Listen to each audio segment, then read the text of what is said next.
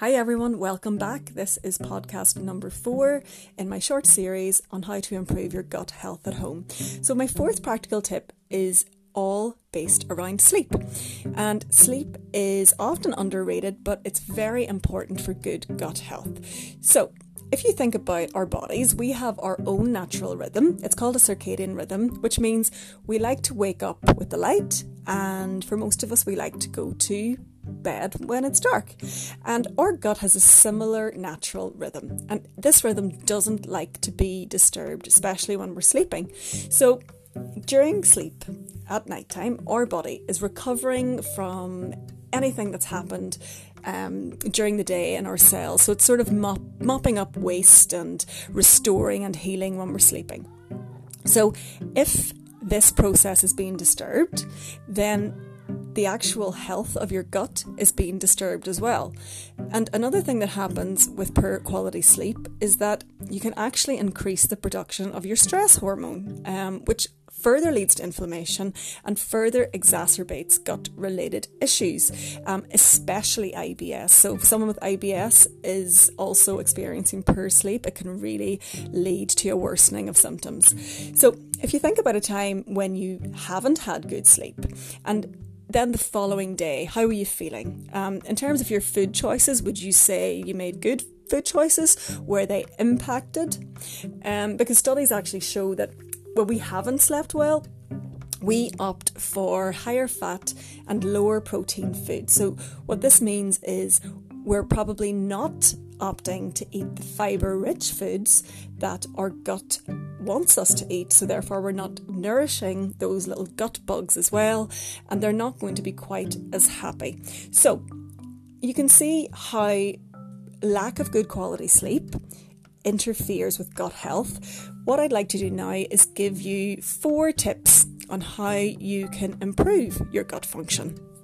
Number 1 is regular sleeping routine. So what I mean by this is, if possible, go to bed at the same time every night and wake at the same time every day. This will regulate that internal gut rhythm that I was talking about, and keep your gut functioning at a regular and balanced rate. So it will really like that sense of a healthy sleep routine.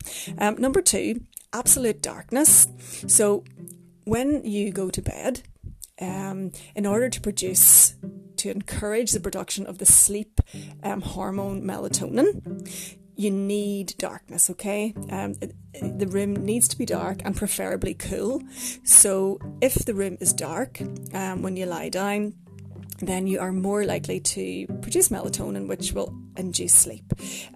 So a couple of things, maybe just more practical things. If your room isn't dark, think about maybe wearing an eye mask, turn your back to the window so that any light streaming through is, you can't see it directly with your eyes.